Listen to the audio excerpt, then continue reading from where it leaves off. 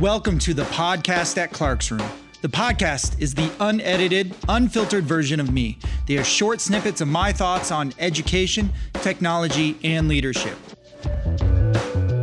So welcome to another edition of the podcast at Clark's Room. I have a special guest all the way from Canada. His name is Rob. He just happens to be my older brother. I think he would say older and smarter, maybe.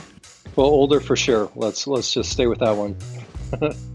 So talk a little bit about, you actually went to school to be a teacher and you taught for a little bit and then you got out of it. And so talk a little bit about what you're doing right now and your journey to get to what you're doing right now. Right. Yeah. So we actually went to the same school, and it's funny, you didn't get your degree in education to start and became a teacher, and I did, and quit being a teacher. But one of the reasons was as I moved to Canada, I taught for those 2 years in Illinois. But when I moved to Canada, there was some things that I had to change, some classes I had to take.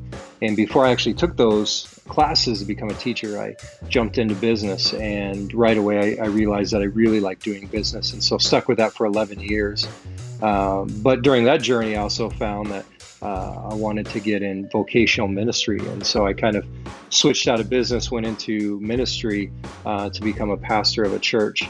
And so that's kind of been the latest thing that I've been doing, starting churches. And so that's kind of been my journey to get to where I'm at right now. And so I know people listening don't know all three of them, that you've lately, over the last year or two, maybe a few years, you've been doing something called these innovator meetups.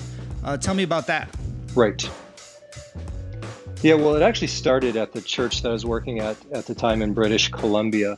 And the whole idea behind it is that the people in the church that were businessmen and women weren't able to connect in the church in a typical way. Most churches, you think of Sunday mornings, you think of people that are good at speaking or people that are good at singing, those types of things. And so I was looking for these people that were entrepreneurs and starting businesses or running businesses. How could I engage them?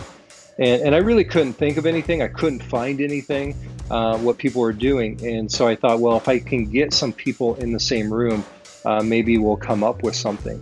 And so I invited 10 people, and I realized that I wanted a few more people than that. So I said, okay, everyone bring one friend. And looking back, that's the genius of it. It wasn't that I did it intentionally, but what it did is it really broadened the circle. So there was 10 people I knew, but then right away there was a lot of new people that I didn't know, that other people didn't know, and so it broadened the circle. And what it ended up being was 20 people sitting around one table, having one discussion at a time over the course of 2 hours. And so in nature, it's very simple, very easy. As far as what I had to do, I just had to find a cool environment. So I found the coolest coffee shop that I could find for an evening, and we took it over. And I ended up buying everybody a book because I felt like I just wanted people to walk away. If they didn't enjoy the night, at least they had a free book. And so that's kind of been the thing ever since, is to make sure everyone has a free book, everyone walks away, and they had some good conversations and they met some new people. And so was there any, what were you trying to accomplish in those meetups? When it's called the Innovators Meetup. So what area were you trying to innovate in, or was it just wide open? Well, it's kind of wide open. It started how can we innovate within the church? And since then, and since I moved from BC to Saskatchewan, and so I started running them here. And so it kind of evolved, and now it's more for the business community. And so it really isn't even within the church. But what I'm finding is it's for mostly people that are starting things or have started something and they're looking to grow. And so that's really what it's come to be about, is how can people grow personally and professionally. And so we'll have 20 people sitting around the table, and the discussion kind of goes wherever it goes. And I just have to make sure that nobody talks too much. Everyone gets their shot. So it's everything from, what are you guys doing in marketing that's working really well? How are you talking with your customers in a way that's, they find value? How can I grow my business? How can I find money? How can I find space? And so it's these real world practical issues. And what I'm finding is that people, even though they're just meeting each other for the first time, some of them, that there's some sort of this relationship already, and they're willing to share and help one another.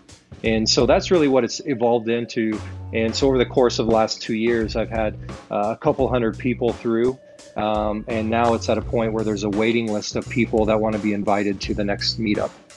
Very cool. So in the education world, that's essentially called a PLC, professional learning community, that, most districts now force their people to do, and the idea is to get best practices. Right. But we all know that you can't force a conversation around best practices. It has to happen organically.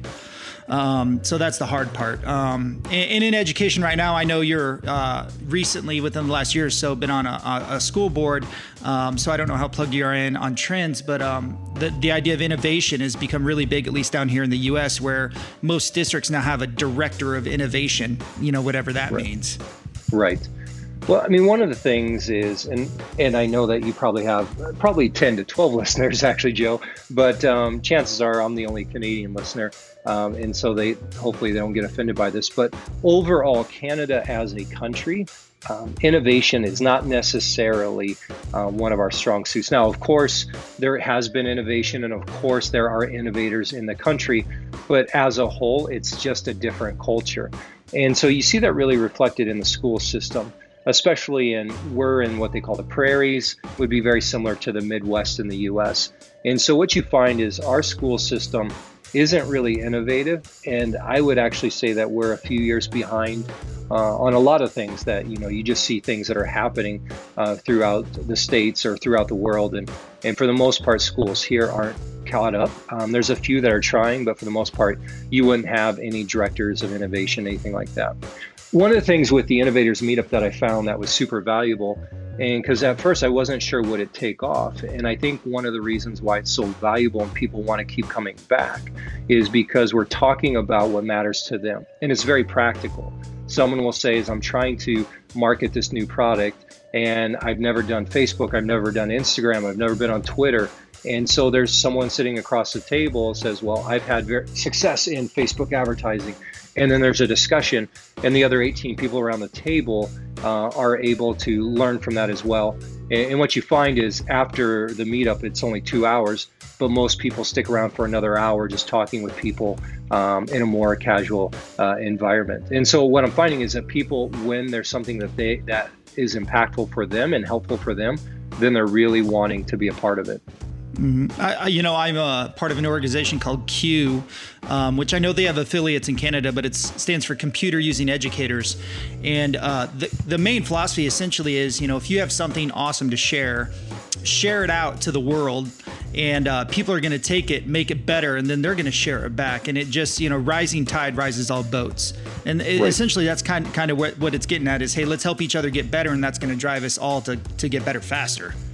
Yes. So what was I've actually sat on a school board now for about 6 years now, and I know you just recently got on one within the last year or so. So what drove you to do that? Well, it's a small school, and my kids obviously attend the school, and they're just looking for someone for nominations, and I thought if I could help out, I would join that board, and did so. One of the things that, and I don't know how it works in the States, but the board that we're a part of is a Carver model. So it's a policy board. And unfortunately for myself, I just don't find it all that interesting because it's more of a reactionary board, meaning that if there's a problem, for example, if there's a sexting issue that happens, then it'll go to the principal, but eventually it'll come to the board. And then we need to make sure there's a policy in place that properly deals with that. And so it's more of a reactionary to kind of, okay, this was something bad that happened. How do we make sure that it doesn't happen again? And it's not really as much as a proactive, okay, how can we actually make this school better? How can we make the students better? How can we prepare them better for the world we live in now? And so just to be completely frank about it, I'm just finding the board to be frustrating because it is reactionary and not proactive. Yeah, I would say many boards in at least the area I'm in are very similar to that. I'm lucky to sit on a board where we spent the last 2 years specifically focused on board growth, meaning growing our skill sets. And so we've been dealing a lot with mission and vision and strategy. And so that's been pretty exciting, but it wasn't always that way. Yeah. So I think that's going to be more the norm. No matter what country you're in, government is government. Mm-hmm. Yes. It's not that different, really. No, it's not. present time, probably excluded for right now in America. So anything else? A couple questions. Where, if people want to find you online, where can they find you? I mean, the best place, I do have a website, thisisrobclark.com. But of course on Facebook, again, This is Rob Clark on Facebook. If they're wanting to see what it looks like, what an Innovators Meetup looks like, I do have an Instagram account, instagram.com/Innovators Meetup. And you can see pictures of what these meetings look like. And on there, another thing is that when I give away books, and now I got to a place where at first I was paying for them for myself, but now I've been able to find local businesses that will sponsor these meetups. And so they pay for these books for everyone. And to pay for the space. And so I've been able to, some of these business meetups, basically they're for business-minded people. And so I buy business books, and often the authors will shoot a video for us. And so you can see, people like Rich Roll, Gary Vaynerchuk, Seth Godin, and those types of likes that actually have made a video for the Innovators Meetup, and that's on the Instagram page as well. So you can go there and you can kind of see a little bit of what it looks like, of what we've been talking about. All right. Well, thank you so much. Have a great day. Thank you.